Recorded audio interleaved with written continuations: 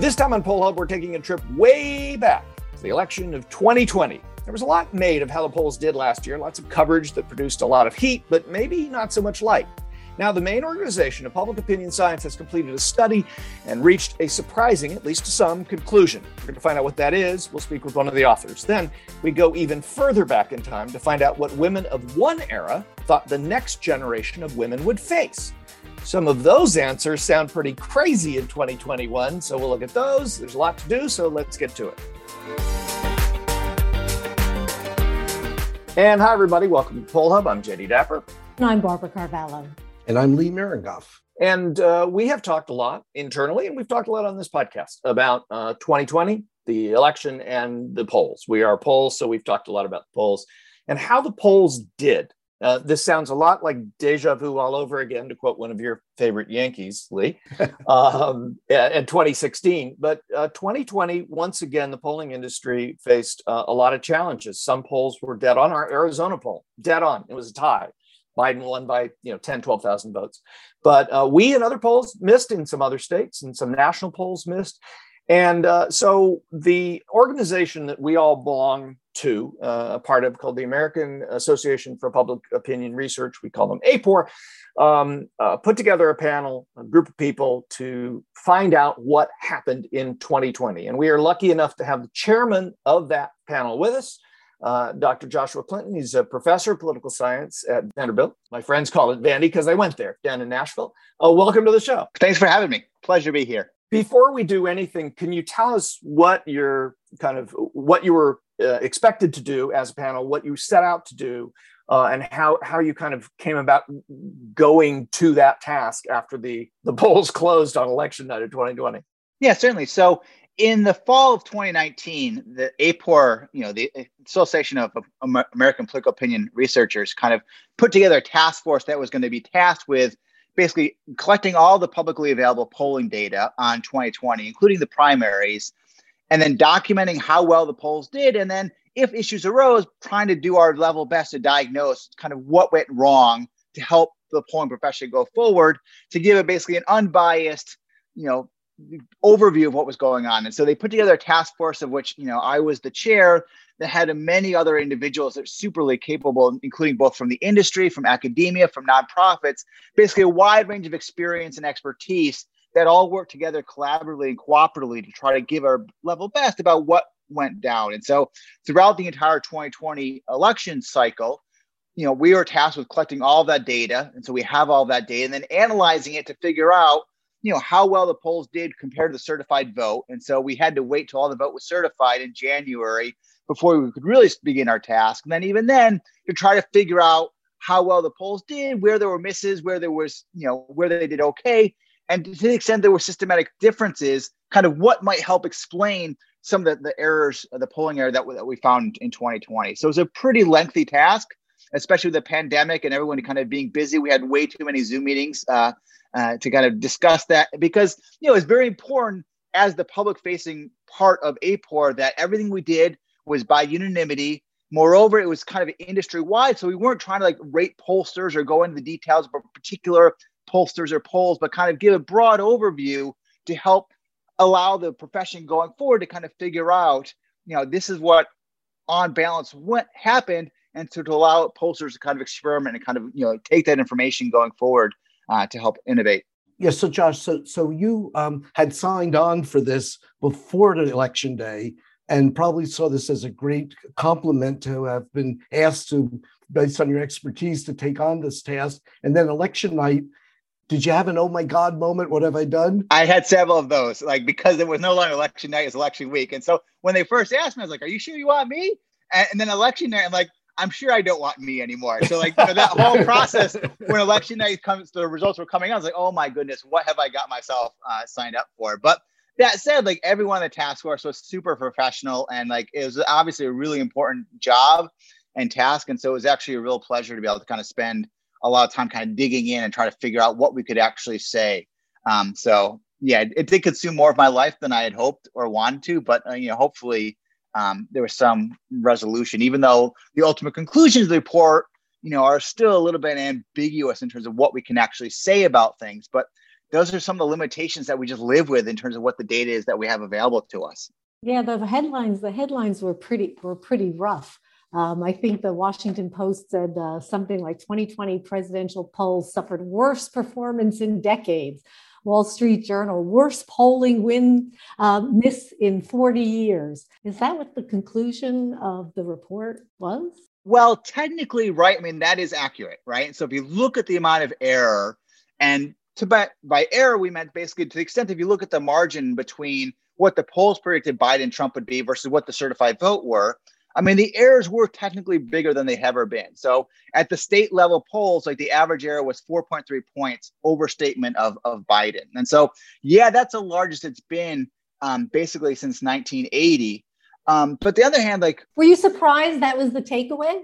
No, because that's the kind of that's the most provocative take, right? And so that's the headline capture. That's what people talk about. But you put that in broader context, and that's not to say that number is good, but like in some ways, it's kind of, you think about the difficulty of the task that pollsters have trying to figure out pre-election polling, especially in 2020, right? We had a pandemic. We had new voting systems being done in a lot of the critical states. We knew a lot of elections were going to be super close.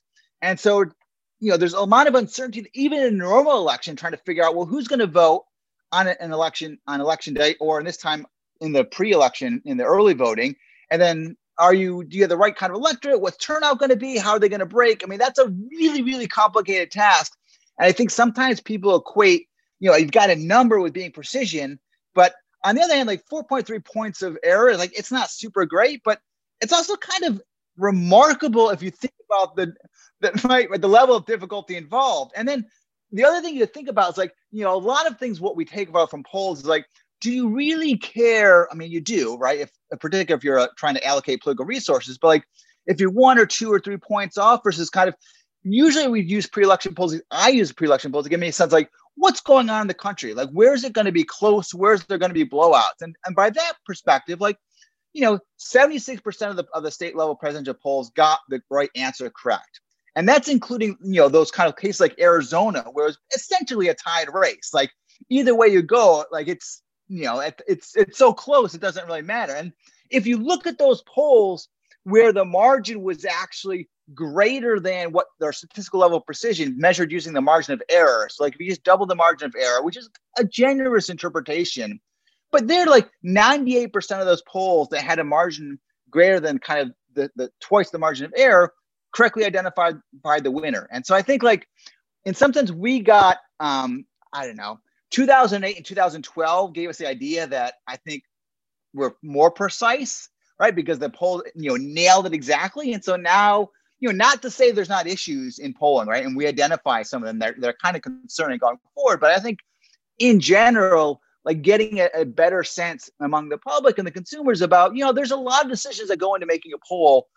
And, despite all of those, like it's not super great, but it's also, it's hard. It's really, really hard to do so. So what would you have liked the main takeaway to be? What do you think was the most important thing that the committee actually found?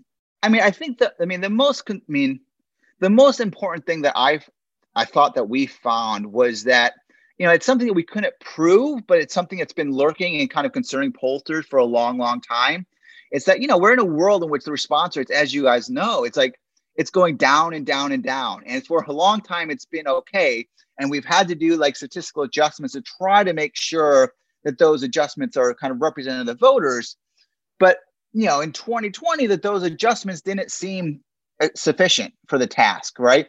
Even people are waiting on partisanship or kind of 2016 vote, right? They didn't get it right. And so the concerning, thing is that maybe the polling problems are not so much technological as psychological in terms of the people that are answering polls. In particular, it seems like the skews that we've seen last 2 election cycles may be more unbalanced partisanship. So maybe there's certain sets of Republican voters or people who vote for Republicans who are willing to vote on election day, but not participate in polls because they don't trust the media, they don't trust pollsters, they don't trust institutions. And that's not necessarily a happy tune. I mean, it's not a happy tune, but I think to us as the task force, like that seemed to be the looming issue that, we couldn't, to be clear, we can't prove that, right? And that's one of the frustrations we had, because we don't have that data on who didn't respond. But it seems to be like, if you looked around, like the number of new voters seem to be a little bit understated for support for Republicans. And just in general, so if you reweighted the data to try to match 2016 votes, you were still like, you can't make it work to also match 2020. And so there doesn't seem to be. You sure know that feeling. Yeah. So it's kind of, there's an issue there in terms of the people that are willing to take polls, at least in 2020, that was kind of, that's a nuanced, right? So we can have that conversation on the podcast because, and your audience understands that more, but that's a level of nuance that's hard to communicate. It's not a headline. No, it's not a headline, right? Yeah.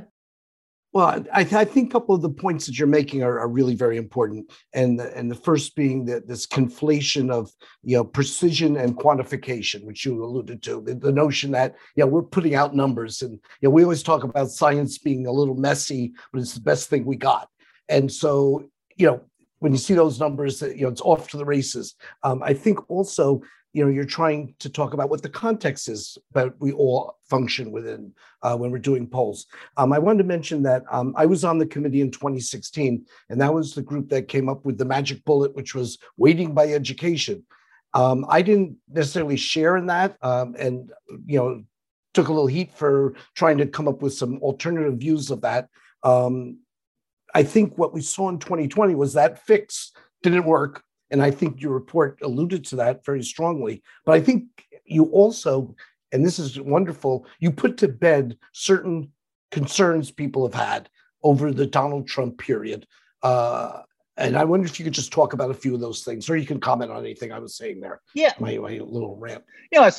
So like a lot of people, it's a complicated thing. So we're kind of looking at to see, some of the things that people were talking about in terms of like whether it was late voters or whether it was people who were, lying to poll, responding, but then like these, and that's a very nuanced term, right? When people say like shy Trump voters, right? You ask 5 different people, they have 5 different definitions of what that means. And so that's a very kind of loaded, if not ambiguous term. And so, but it didn't seem to be the case that people were lying, right? So the errors that we found were not endemic to asking about President Trump in particular, right? Because we found similar level, if not larger errors when we asked about Republican senatorial and gubernatorial contests. Now, important contribution.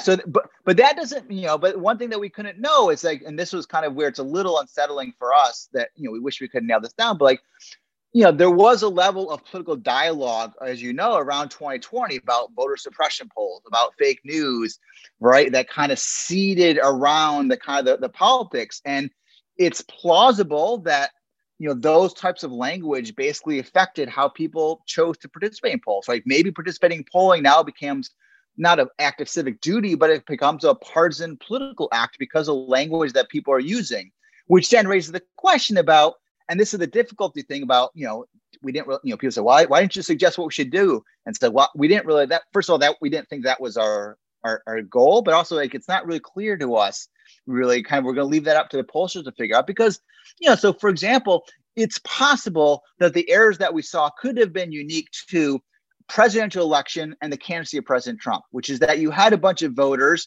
who were infrequently participating, but were drawn out by the candidacy of President Trump to vote in this particular election in a presidential election. But in a midterm election where we all know the electorate changes, right? Maybe things go back. Like the polls in 2018 did really well relative historically. So people thought that, all right, we've solved it after 2016. Then 2020 comes around, it's like, not so much, right? And so again, is the difference between a midterm and presidential election, like the different in the electorate, how consequential is that? Versus how consequential is it to the types of arguments that were being made and the type of political dialogue that may have changed whether or not people were willing to kind of participate in polls, right? And so either one of those could have explained the uniqueness of what happened in 2020. And the reality is that we're not going to really know. We're not going to really know of 2022 either, right? Because if the polls do well in 2022, right, does that mean polls are good, right? Or does that just mean the difference between a midterm versus a presidential election where the errors that we're observing are because of particular types of voters and kind of non-respondents who only show up in presidential election years because those are kind of less, the different dynamics of the elections that are involved. And so unfortunately, there's more questions there than answers. And so like, I thought, what we did is kind of, what does the data allow us to say and what can we prove? And then try to restrict ourselves and just being honest about like, look, there's some things that we don't know and it's going to be hard to know just because the difficulties that like, like when you try to look at this, like we still don't know, for example, the fraction of Democrats and Republicans that voted, right, in the electorate. We try to figure out what fraction of new voters were there. And you don't know that either because people move. And if you talk to different voting file companies, they have different numbers about the fraction of new voters. And so the amount of information, which in some sense makes what the polls did remarkable, right? Because given the amount of stuff that we don't know about like the electorate, even 7 months after, right, the votes were certified, it just kind of the level of difficulty is really, really hard to diagnose this kind of information. I had a fear during the last week of the election with concern over the mail delivery of absentee ballots. And my fear was that the polls could be both right and wrong at the same time, that maybe the people we were talking to were telling us they were voting and they were voting for Biden. And then the thing got, shredded along the way. I know there's no evidence of any of that. There's been some anecdotal reports. Oh no, we're not going to go. We're not going to go down the rigged fraud conspiracy theories. Okay, settle down. There's enough of those on both sides of the aisle. You were going to ask them something to keep us to keep us political scientists in business for a long time. So, but we noticed in our poll experiments after 2016. We noticed, we took a look at cell frame sample, and I just wondered if the committee had an opportunity. I know you looked at, different modes of polling, the online, the IVR, the traditional telephone, dual frame polling, but I didn't know if you got a chance to take a look at any of the sampling issues. Geography was a really, really big deal in the election, and we discussed it not only in the in the industry and in the poll in polling discussions, but in politics too. And one of the things that we saw in 2016 actually had to do with the sample itself. That is, that there's a slight bias towards population clusters in a region. So that is like phone numbers themselves are more likely to be from urban, suburban communities when we draw samples, or at least population centers in rural counties. And this increases actually for some of the sample products that many of us use to improve productivity. I know we try to adjust usually after data collection, but some of it seems that we can't balance what isn't there. So if we haven't talked to these people and they're underrepresented, we don't end up getting them back in our sample by trying to balance back to those geographies. Did the committee get a chance to take a look at any of those issues? I know it's more technical, but it's kind of the front end before we even start talking to voters. No, I mean, that's a great point, right? And the other point is that, people do like registration-based samples, for example, right? To basically adjust costs, you try to figure out who's a likely voter, right? Or that I can minimize like the cost of kind of polling. And that could also, like if there's new voters who are infrequent voters, that could also, create particular issues. And yeah, and so, because you have to like merge back a phone number that you find from someplace, and then, you're not likely to catch mobile people. And so there's lots of different issues involved that are all excellent. Unfortunately, the task force itself is pretty limited in our access to the data there. So, we're just going out there collecting all the publicly released polls and then working with, organizations that kind of shared us some of their data. But the data we got was in no means comprehensive, just because like it's a pro bono committee done by like 18 individuals. And in the meantime, it's like we're doing our regular lives and hopefully paying attention to our kids and stuff like that. And so like the amount of work it would take to do that is ginormous, right? To do a technical term, but that doesn't mean it's not true. It just, that was very difficult from our perspective to do this kind of analysis, because all we were basically relying on is what people told us that they were doing. And as you know, a lot of the presentation of like, well, what are you waiting on? It's unknown. Like some people don't even report their margin of error or their sampling frame.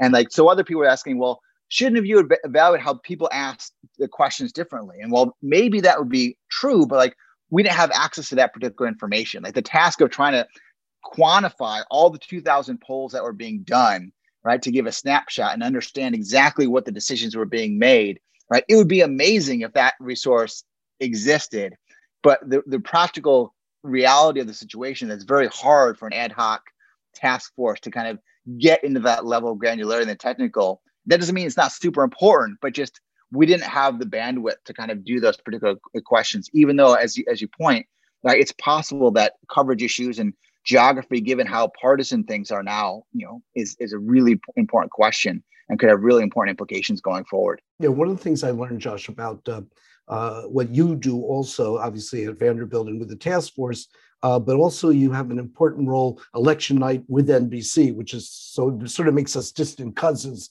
because of our battleground state polling for them. Could you just, before we let you go, just tell a little bit about that work and how consequential that can be? Yeah, so I'm an election night senior election analyst. So what that means is that they sequester me in this dark room without access to the outside world for this time for like a week. It was like horrible, right? But right, and so so what you do is you find, as the information comes in, you basically crank the data. We write statistical models to kind of compare how the votes are comparing to last time, what the different types of votes are, how many votes are outstanding, and like when we reach the 99.95% level of certitude, right, then we tell the people on television that we're confident we can project this particular state for a particular race. And so it's kind of using not so much polling, although it is a little bit of exit polling, but most of it's kind of just analyzing the vote that comes in and trying to discern the patterns in the vote across different states and across different counties, trying to make projections, on election night. And that was no picnic, given the way the votes were coming in and being counted, because as we know, it took days till we got to that point. No, it's horrifying, and you realize that also, like, just the way that we do elections, where everything is at the state level, right? Like federalism, right? Concerned about strong national government, and the founding mean that we decentralized all the election administration.